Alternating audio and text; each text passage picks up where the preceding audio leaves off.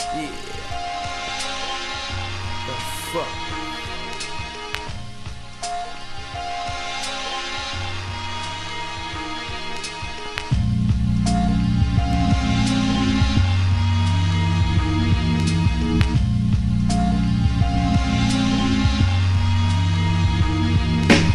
Look inside of the mind and see original heads check 1, 2, 3, light 'em up. Hawaiian cess, bless my mind. Now I kick the rhyme for the nickel nine. Take a sip of wine. But you say you make a nigga lay. Figure I stayed to the blunt, save the liquor for my nigga day. I represent the original head, killing the original dead. Oh yeah, that's my nigga Jay. Blowing the spot, blah. Fuck the Philly 5, got the Dutch buckshot, got the cola pal. Check my dialect from my diaphragm. You got your 9 by your waistline, and me and my niggas don't give a damn. We got the Bucktown boot camp attitude, killer man. Timberland make me general, off neck wow, big him up now, Bob Marley style, cheap chong style, like the bong style. That's like at night, puffing the L by the river now. I smoke so much like I hallucinate, ill visions in my head, everybody must dead. Killing every nigga in sight.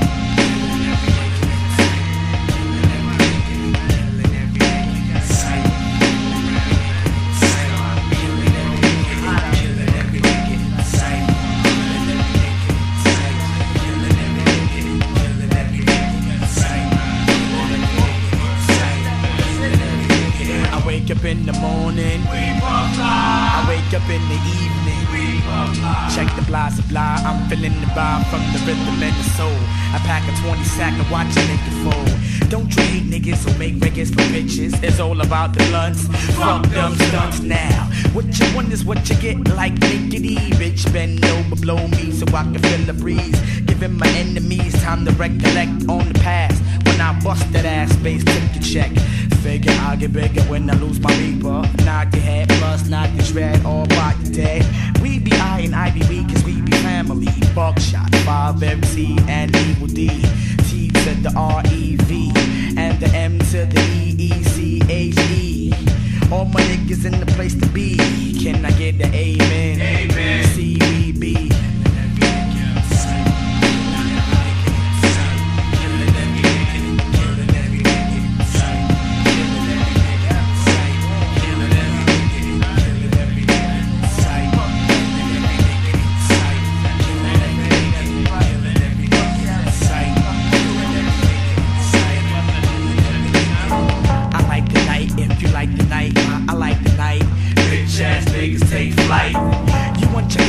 Your millimeter, I eat a sucker duck and see the smoke blunts by the centimeter. Greater way to serve the nigga on the curb. I love my niggas, so my niggas puff herb. Now my niggas throw your blunts in the air like this. Original crooks never get this. If we get this, niggas get that. To the back, 5 where you at? Right here. Another mission to be dissing. And who do I be dissing? Bitches, God, fuck the intermission. It's about killing the nigga, the one playing the bigger, the one playing the sucker ducks with my trigger. I feel the pump coming on in the sex, sun party on the rack. Fuck that, time to break it now. Killing every nigga, same. You are listening to the Alpha Male Buddhist from Brooklyn podcast. Expand your mind, keep it locked.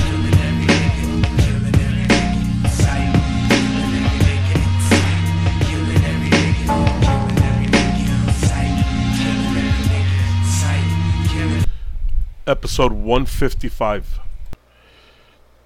This episode is going to be fair use Creative Commons license, and it's covering the archetypes and the storyline of The Godfather Part 2.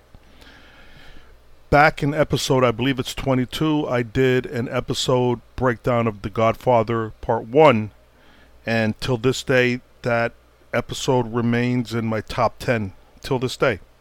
So I figured it would be a good idea to put out a breakdown, archetypal breakdown of Godfather Part 2. So this is it. Godfather Part 2, Paramount Pictures, 1974.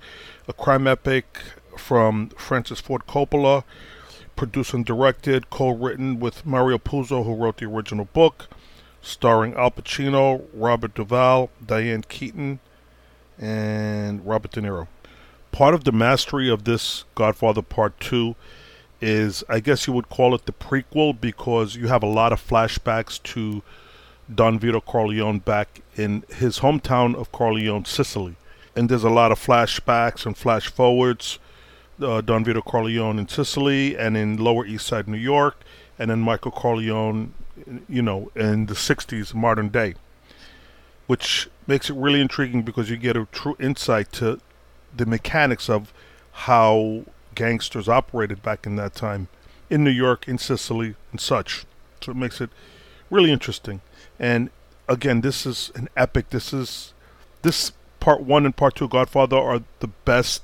Either one can stand up. I think even Part 2 is even better because it builds on Part 1. Go into Google search engine or any good search engine and type in best movie of all time, and more than likely you're going to get, the results are going to say The Godfather and Godfather 2.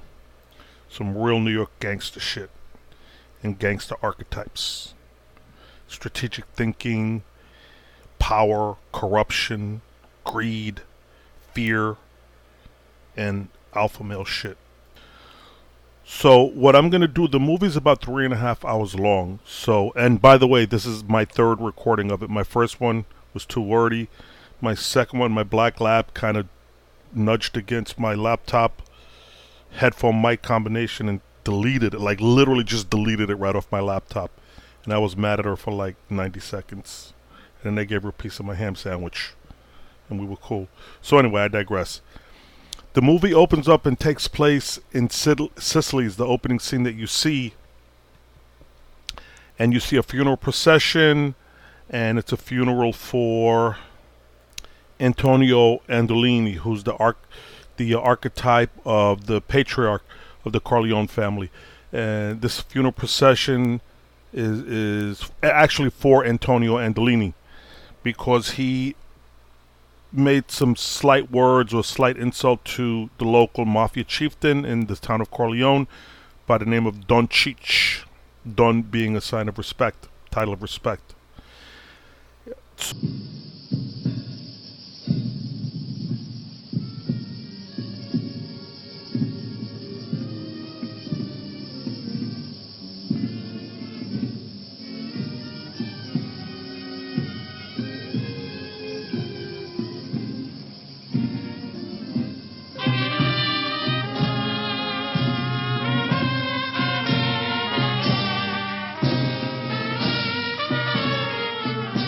So Don Cheech had Antonio assassinated, and during the funeral procession, they actually shot and killed his son, Paolo. So the grieving mother is leaning over Paolo, and she's like, "Oh my God, they killed my husband, and now they killed my son." And I think he was about 15 years old. So he's lying there dead, and you could see young Michael Corleone in the background watching this all take place. So the mother, not being stupid and really loving her son, she only has one son left, takes young Vito Corleone, or young Vito Andolini, which is the real name, and goes to Don Cheech's palace. And he's sitting there, with his bodyguards and they're heavily armed, sitting in this big king palatial chair with the prototypical, gold watch chain across his vest. Very old, he's like 90 years old. And the mother goes up to him and says, "Don Cheech, you've killed my husband and you've killed my oldest son, Pablo. And now I'm asking you to spare the life of my son, Vito.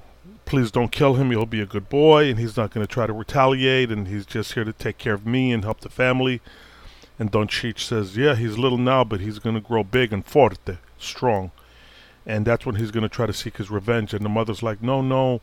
And she's kissing his ring, prototypically kissing the ring. And the guy's a real idiot.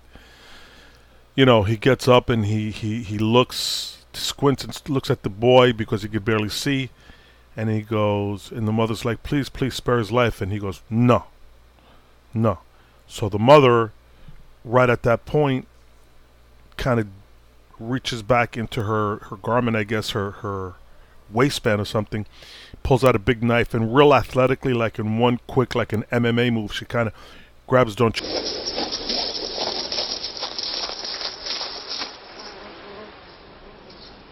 Facciamo le mani, Don Ciccio. Don Ciccio, ma ammazzasti a mio marito, perché non si posi calare. Eppure un figlio mio anni, Paolo, perché avevi giurato vinnita. Ma Vito, avevi solo 9 anni ed è fissa. E poi avevo cuzzanica. Io non mi scando di parole, sai. Ma un figlio mio è sicco. Iddu, con sciusciuna batte. E se quando cresce forte? Ossia non si scanta. Sto piccirillo non ci può fare niente.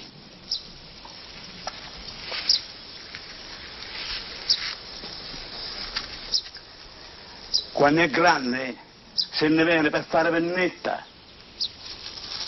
Che piacere, Don Ciccio. Sparagnatemi, sto figlio mio. Tengo solo a chisto. O signoruzzo mio, vi giuro che non fa niente, o signoria. Non sparagnassi.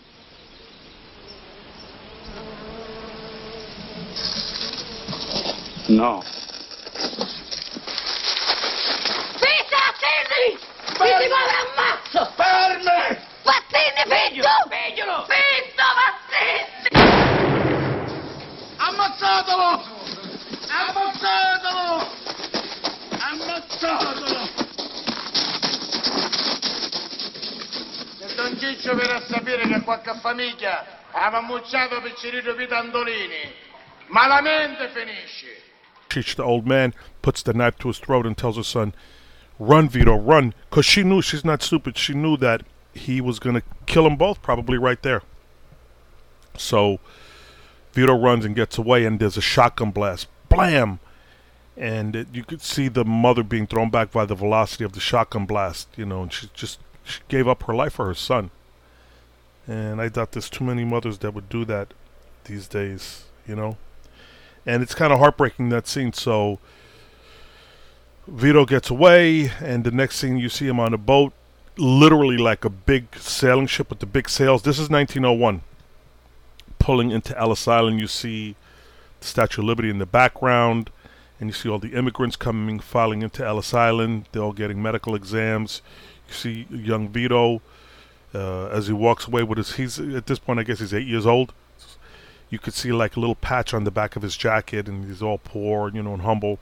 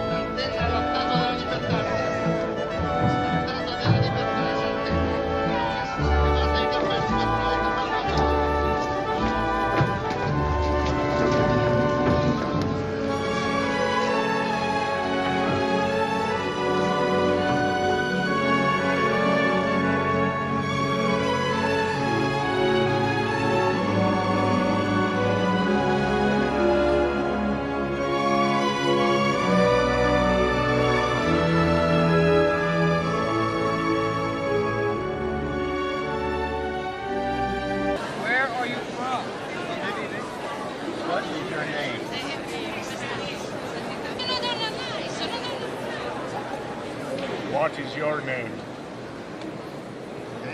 Come on, son. What is your name? Tuo nome? Vito Andolini from Corleone. Corleone. Vito Corleone. Okay. Over there. Next. Your name? Tell him he has smallpox, quarantine 3 months. Il dottore ha detto che hai il vaiolo, devi andare per 3 mesi in quarantena all'isola Ellis. Vito Corleone. Vito Corleone. There he is. This is him.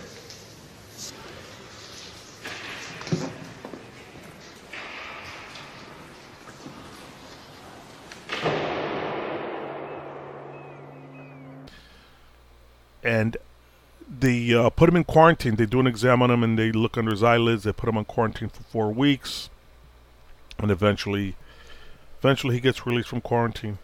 So the movie cuts to Michael Corleone, circa 1960, and he's having, a big meeting with a corrupt politician. The politician is trying to shake him down for money, extort him for money. The politician says to Michael Corleone, and Michael Corleone is cut from the same cloth as his dad, stoic, and just a real archetype, man, of the king, of the leader, of the hero, So this corrupt politician is saying, hey, you have 2 big casinos, you're making a lot of money here in Las Vegas, and I want a cut, and this is what it's going to cost you to get your permits and everything like that. And Michael tells him, I'm going to arrange this whole thing for your man Turnbull. Yes. Sir. I was under the impression that you and I would talk alone. I trust these men with my life, Senator. If I were to ask them to leave, it would be an insult. Well, it's perfectly all right with me, but I should tell you that I am a blunt man, and I intend to speak very frankly to you. Maybe more frankly than anyone in my position's ever talked to you about that. Corleone family has done very well here in Nevada. You own, or you control, 2 major hotels in Vegas, one in Reno. The licenses were grandfathered in, so there was no problem with the Gaming Commission. Now, my sources tell me that you plan to make a move against the Tropicana. They tell me that within a week, you're going to move Klingman out. That's quite an expansion. However, it will leave you with one little technical problem. The license will still be in Klingman's name. Turnbull is a good man. Yeah, well, let's cut out the bullshit. I don't want to spend any more time here than I have to. You're going to have a license. Price is $250,000, plus a monthly payment of 5% of the gross. Of all 4 hotels, Mr. Corleone. Now, the price for the license is less than $20,000, am I right? That's right. Now, why would I ever consider paying more than that? Because I intend to squeeze you. I don't like your kind of people. I don't like to see you come out to this clean country in your oily hair, dressed up in those silk suits. You try to pass yourselves off as decent Americans. I'll do business with you, but the fact is that I despise your masquerade, the dishonest way you pose yourself and your whole fucking family.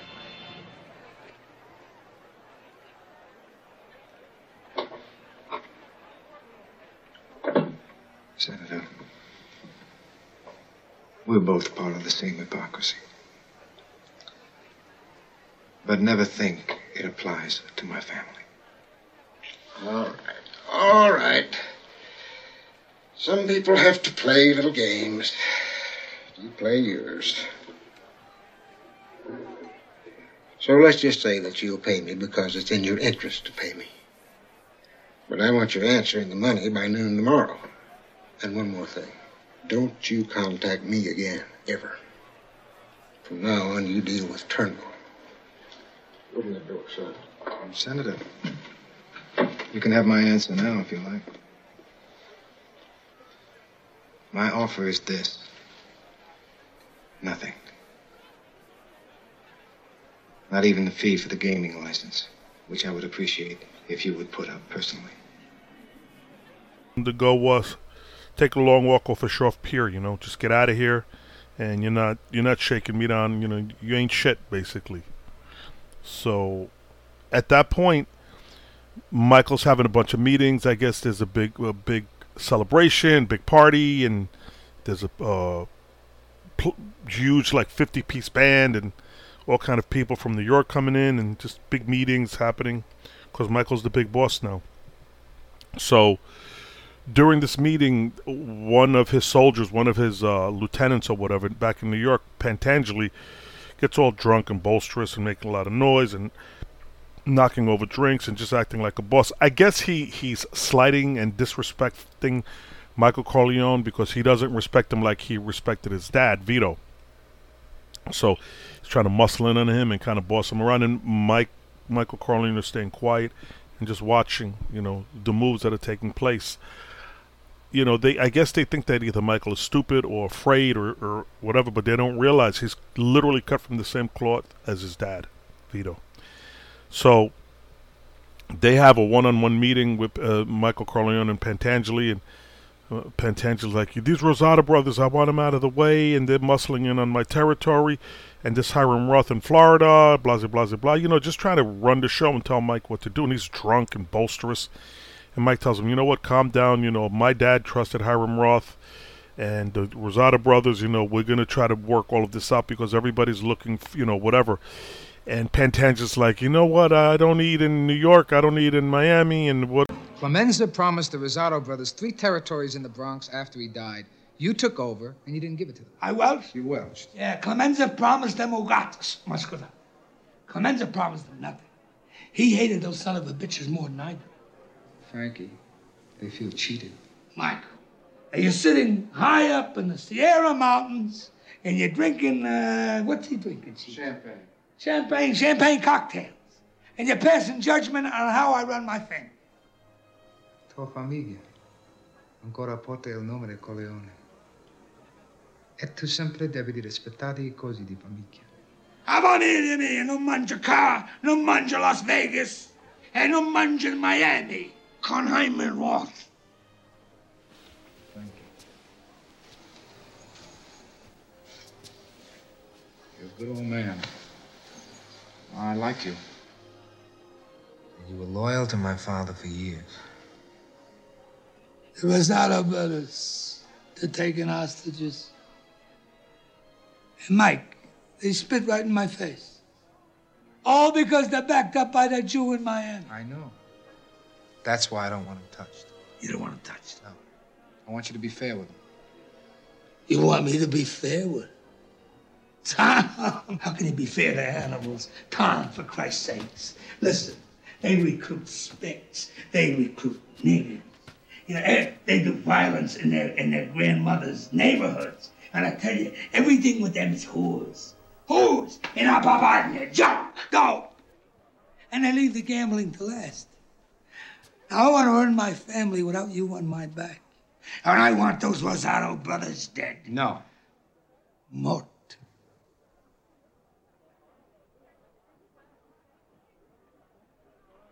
Now, I have business that's important with Hyman Roth. I don't want it disturbed. Then you give your loyalty to a Jew before your own blood. Come on, Frankie. You know my father did business with Hyman Roth. He respected him. Your father did business with Hyman Roth? Your father respected Hyman Roth, but your father never trusted Hyman Roth or his Sicilian messenger boy, Johnny Ola. Ma tu mi scusato. Io sono stanco, sono biliato. And I want everybody here to know there's not going to be no trouble for me. Don Corleone, Ciccio, aborto.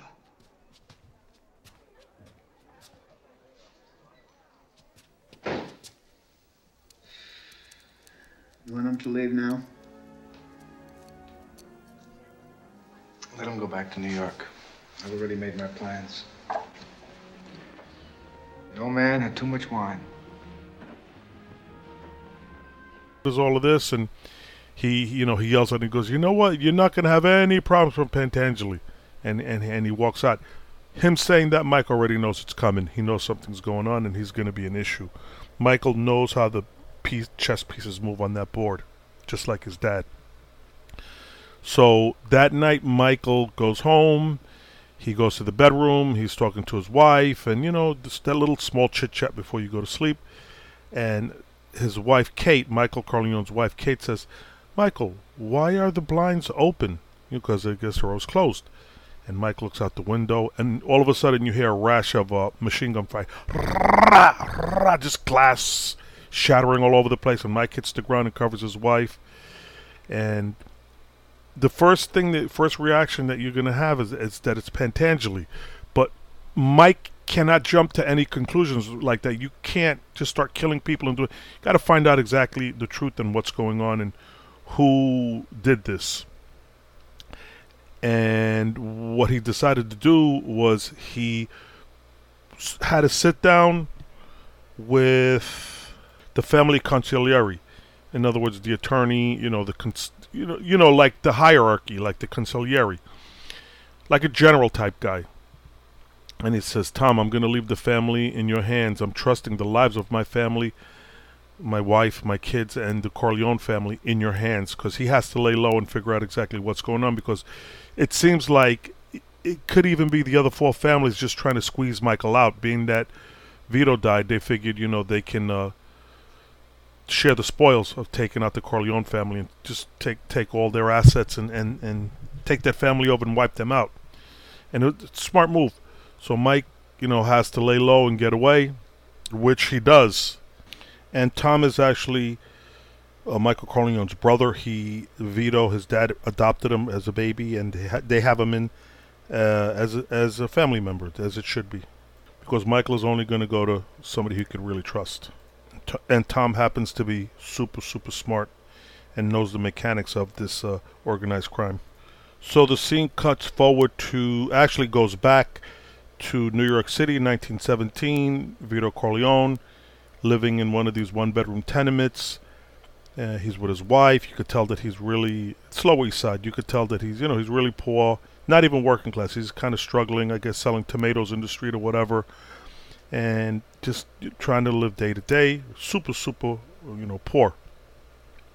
And he's holding a baby in his hand, which happens to be Fredo, which is the oldest. And just as a side note, Fredo is such an idiot. He's if you call an Italian guy, if he knows his shit, you call him a Fredo, it's an insult, So you have young Vito Corleone, probably about 25, 26 years old, and he's sitting there and he hears a commotion that's going on outside, and actually outside of his window, his next door neighbor that's in the building across from him, with a little 7-foot alley separating them, kind of yells his name out, and Vito, and he opens up the window, and the guy goes, hold this for me, and he tosses him a bundle, and it's a bunch of handguns. So, but he doesn't know what it is. He just grabs, the guy tosses it across the alley, 6 feet over into his window, and Vito takes it into his bathroom, closes the door, opens it up, and sees it's a cache of weapons. It's a bunch of revolvers and such. 1917, it's revolvers.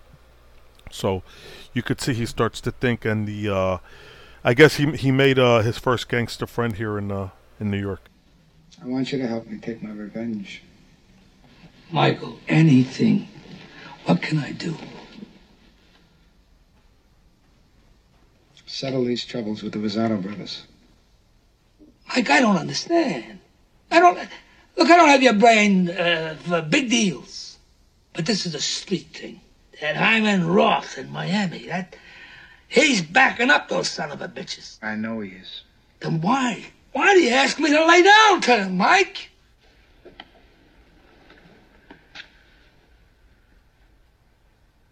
It was Hyman Roth that tried to have me killed.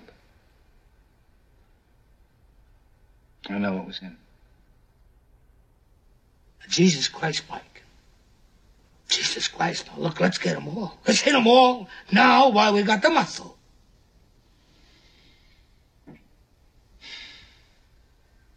This used to be my father's old study.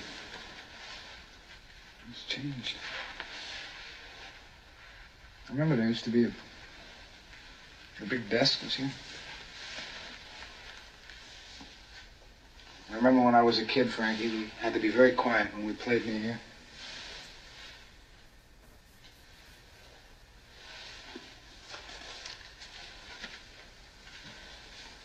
I was very happy that this house never went to strangers. First Clemenza took it over, now you. My father taught me many things here. He taught me in this room.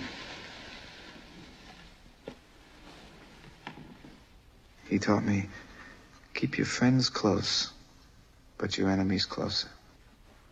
Now, if Hyman Roth sees that I interceded in this thing in the Rosado brothers' favor, he's going to think his relationship with me is still good. Agabit. Rabbi. That's what I want him to think. I want him completely relaxed and confident in our friendship. Then I'll be able to find out who the traitor in my family was.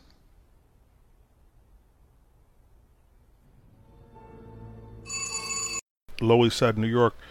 Michael Corleone is attending some kind of play or some kind of show where they're singing in Italian and such. And he happens to hear a commotion, and he looks over and he sees the local mafioso boss, Don Fanucci. And I guess he's threatening or trying to extort the young lady actress that was up on the stage. So this is the local gangster, and Vito's looking at him, and I guess he's trying to line up everything, how things work over here in this country and the way the mafia works here. And this Don Fanucci guy, I guess, is the big boss, and Vito's just making his calculations and just seeing how the mechanics of all of this New York shit, gangster shit, works out. And basically what this Don Fanucci guy does is he extorts people. You know, he goes over to the store where Vito Corleone is working at. I guess it's like a general store, like a bodega kind of place.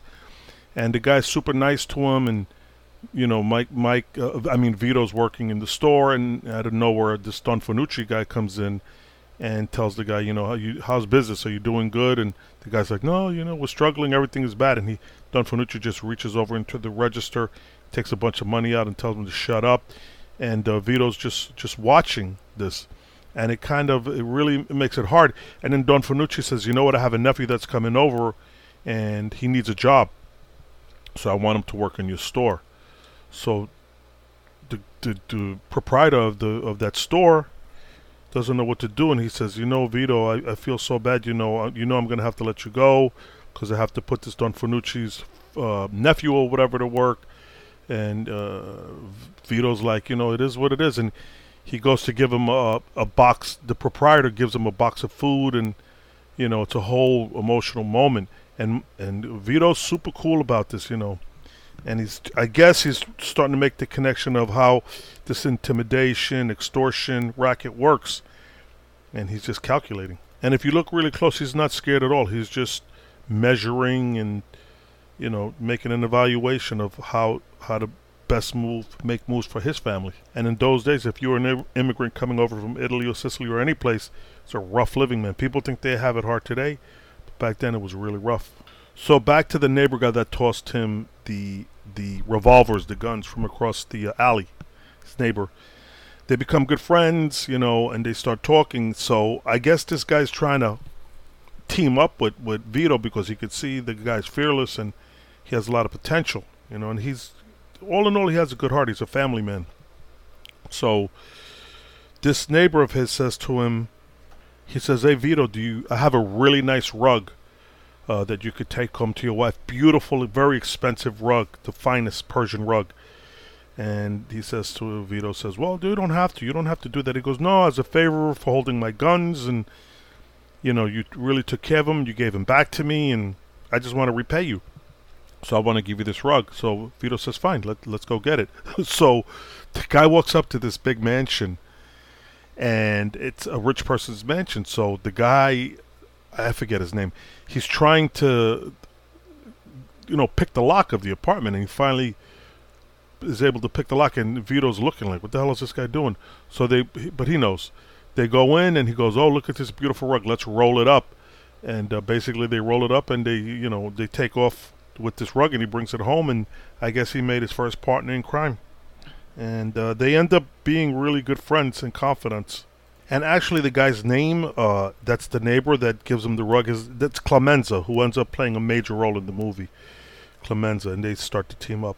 And another friend that he makes is Tessio, the one that ends up betraying the family, you know, betraying to get Michael killed. He's the one that he says he's going to have a meeting for him with the other families, and he's going to assure that everything is going to be safe. I actually put that segment in some of my podcasts where Vito says, Michael, they're going to have a meeting. Somebody's going to approach you to have a meeting, a sit down, and he's going to assure your safety. and at that meeting you'll be assassinated. That's Tessio, the one that ended up turning. But initially, back in 1920, in New York, they were good friends with Clemenza, Vito Corleone, and Tessio. And what happens is Fanucci sees that these guys are scheming together, so he knows they're going to really pose a big challenge to him. So from this scene, it cuts forward to modern day Michael Corleone going down to Miami to visit Hiram Roth, who was a Jewish gangster. And the Jews had some serious gangsters back then, man. Just like the Sicilian and Italian Mafia, they were the same, but they were more low-key about it. But just as ruthless. And they, in certain instances, they worked together when it would benefit both families. So Michael Corleone's dad, Vito, did business with Hiram Roth, and so Michael Corleone is going down to Miami to maintain that bond with him. He's not stupid. He's a smart man, that Michael. So Hiram starts to talk to him about Cuba, what's going on in Cuba, and how, I forget the president over there's name, but how he was opening it up to casinos and gambling and everything like that. So, he was going to offer him a piece of it to get in there, had to build an alliance. And Mike is, listening to him, and he understands that this is a very powerful man, and aligning himself with him would continue the tradition with his dad had with him. So, and while Mike is talking with Hiram Roth, he tells Hiram Roth that Pantangeli is a dead man. But the reason he's doing that is he's trying to read the reaction. This is crazy shit, man. He's trying to read the reaction of Hiram Roth, because I think underneath it he's suspecting it's Hiram Roth that want to get him killed, because Pantangeli really didn't like Hiram Roth. He was saying, I don't work with this guy, I don't trust him, and the Rosado brothers. So he was really popping shit about this Hiram Roth guy. And I guess he's moving 2 or 3 chess moves ahead, but Michael Corleone is telling Hiram Roth, Pantangeli's a dead man, blah blah blah, and he's reading him. He's really reading him to see what the reaction is like, because I feel that in this scene, Michael Corleone is suspecting that Hiram Roth was the one that tried to have him killed. Now, Michael, right after the Hiram Roth meeting, Michael has a meeting when he comes back home, has a meeting with Pantangelo and says, Hiram Roth tried to get me killed. He's trying to read the reaction of each one, because this guy doesn't just listen to your words, but he reads your whole persona, your whole essence of who you are. And there's people that can do that. That I guess it's called being an empath, where you have that skill. And Michael is just doing his thing, trying to put all the pieces together. And when Michael Corleone says he's gonna take out Hiram Roth, Pantangeli says, let's take him out now, while we have the muscle, while we have the power. Let's do it. Now, this is that classic scene when he's sitting with Pantangeli, where Michael starts talking, and he says, you know what? I remember, this house. I grew up here, and I'm so glad that you now have this house. He's obviously in Pantangeli's house. It used to be his old house. And then Michael Corleone says, I remember growing up here, and I remember my lesson that my dad always told me, and that lesson was, always keep your friends close and your enemies closer. That's some deep shit, dude. That might be the best line ever, man, because what he's basically saying is, don't let people read your actions or your motivations or the strategies that you're going to employ, or what you're thinking, or what move you're going to make. Don't give that up. So if you have somebody that's an enemy, you basically keep them closer. You smile to them and you talk to them. This way you can see the way they're moving and the reactions that they make, because if you let it be known that you're onto them, then the whole thing is, you gave everything up, So yeah, keep your friends close and your enemies closer. Now here the scene cuts to Fredo, which is Michael Corleone's brother. Fredo's in bed. Middle of the night, he gets a phone call, and the guy's like, "Oh, Johnny, I think it's Johnny Ola." He's like, "Oh, we're gonna hit him, and we're gonna do this and that and that and this." And basically, they were testing the waters to confirm that it was indeed Fredo, because this is Michael Corleone's brother, and he may have to kill his own brother. This is like how the gangsters operate. And I guess Michael connected the dots, because Fredo would have really been the only one to have access to Michael Corleone's bedroom to leave the blinds open. So I guess he made the connection between him and Hiram Roth, because I believe indeed it is Hiram Roth that put the hit out on Mike, conspiring against him. So that phone call was, Michael had to put out to get that phone call put out to him to say, hey, the Rosado brothers, and we're going to put the hit on Michael and such. He didn't put it in such words, but you can connect the dots, and this is how Michael had the confirmation. Michael Corleone confirmed that it was Hiram Roth, and his own brother Fredo betrayed him. So now Michael knows who betrayed him, what, why, and the whole nine.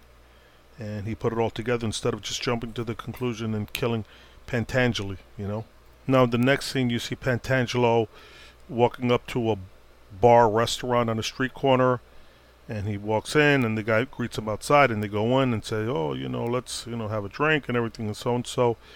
And basically somebody comes up from behind and they give him the old Colombian necktie. They take the piano cord and they just choke him out right there. So Pantangelo was actually in on this whole betrayal of Michael Corleone too. So Michael's cleaning house, and asserting himself as the new head of the Corleone family, just like his dad. Now they cut to a scene in Cuba where Michael Corleone goes to talk business with Hiram Roth. And Hiram Roth is asking him to invest money in his casino, I don't know, $2 or $3 million. And they're going back and forth. And the pieces have all basically fit together for Michael Corleone, especially with regard to Hiram Roth and Fredo, his own brother. So that phone call that Fredo received that night was from a guy, Johnny Ola. So Johnny Ola and Fredo were obviously friends, along with Hiram Roth, because Johnny Ola worked with Hiram Roth. So while Michael Corleone is talking with Hiram Roth in Cuba about the casinos and the investing, Hiram Roth says, listen, if I see the $3 million on the table, I know I got a partner. If I don't, I know I don't have a partner. In other words, he wants some money from Michael to invest in his casino. So that night they go to one of these shows, like not a Broadway show, but like a Las Vegas type of show. And there's dancers and music and such, and very highbrow, high class. And they're all walking up to the table, and Johnny Ola walks up, and Michael is there, and Fredo's there. Now, Michael Corleone knows that his brother Fredo and Johnny Ola are friends, and they're conspiring. So he introduces them, and he goes, hey, this is my brother Fredo, this is Johnny Ola. He goes, oh, and then Johnny goes, hey, nice to meet you. I've never met you before. And right there Michael looks, and he knows he's going to have to smoke his own brother too, which is kind of messed up, but some gangster shit. And in that world, it's either eat or be eaten.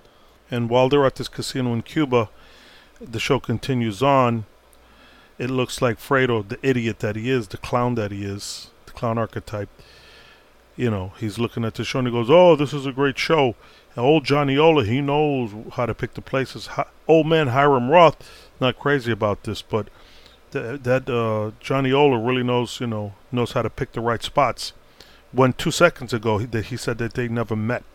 So Mike really has this confirmed, and it's basically a wrap for his brother Fredo.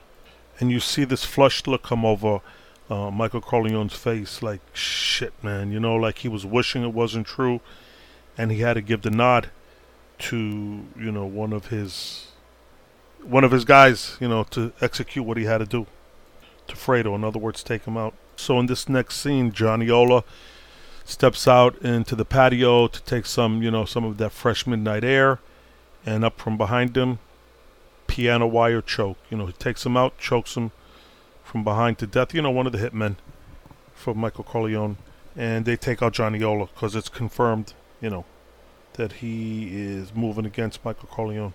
And the next one's going to be Fredo. Now they continue in Cuba, and Johnny Ola just got choked out, killed for betraying Michael Corleone as he suspected.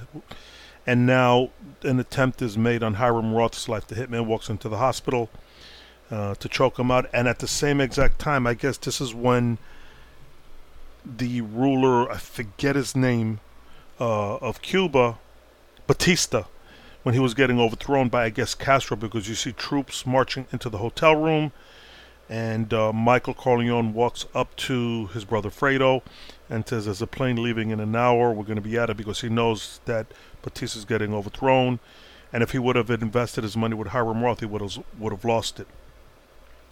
So Michael Corleone walks up to his brother Fredo, whispers a plane is leaving in an hour, and he goes, I knew it was you, Fredo. You broke my heart. And he gave him La Bocha de Muerte, the kiss of death. It's crazy shit.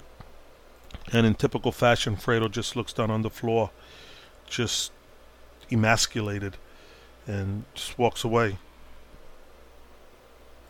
having betrayed his own brother to get him killed. And just as a side note, look at what socialism and communism did to Cuba today. I was watching something on YouTube where a guy was taking the tour of Cuba today, modern day. I think this was like in 2019. Went to a restaurant, like a high-end restaurant, and the only thing that they had on the menu was literally spaghetti with, I think, some kind of fake liquid cheese, like imitation cheese.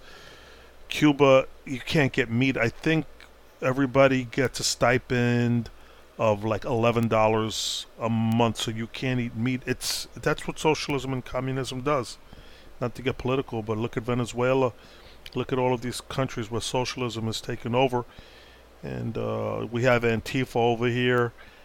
And all of these fake movements that are being, even BLM, that Black Lives Matter, they take, the leaders of that are socialists. So they're not really trying to benefit, black people, because it's perpetuating the cycle of suffering, and they're being used like pawns just to perpetuate the socialist movement, because guess what's going to happen once they defund the police? Guess who's going to be next? Okay? Got to wake up and smell the FEMA camps. Oh, and I forgot to add China, North Korea, the old Soviet Union, and what's going on in China right now with this whole social score. They're actually harvesting, I guess Muslims, they're harvesting their body part. I don't want to get too deep into this shit, but people, you gotta understand, man, this socialism, communism stuff sounds good and it's all flowery, but look at the reality of wherever communism and socialism is implemented. It's death and destruction, man. And it's just for the interests of the higher-ups. And guess what? They call them useful idiots. Everybody that helps them get into power, once they're in power, you consider a useful idiot and you're exterminated. Just check your history, man. So the movie does run its course, but eventually at the end, there's no real true resolution. It basically closes out. Godfather 3, don't see it. If you see it anywhere, don't waste your time. It's garbage. But Godfather 1 and 2 are, like I said, the best movies out. So, at the close of Godfather 2, you see Michael Corleone, aged, clearly middle-aged, now sitting like on a wicker chair. It's fall. The leaves are falling, which is a metaphor or an allegory for life and for his situation. And he's just sitting there in a pensive mood and knowing that he just has to wait for the next day to come and follow and rinse, wash, and repeat what he needs to do for himself. He's not a regular dude. He's like the head of the mobsters, so he's got a lot of pressure on him. So I hope you did enjoy this Godfather 2 movie breakdown. Like I said, it is my favorite movie of Godfather 1 and 2. And there was such popularity with the first one, I figured I would put this one out just as a sequel to put it out and, to be enjoyed and listened to. So I really do want to thank you for listening, and namaste.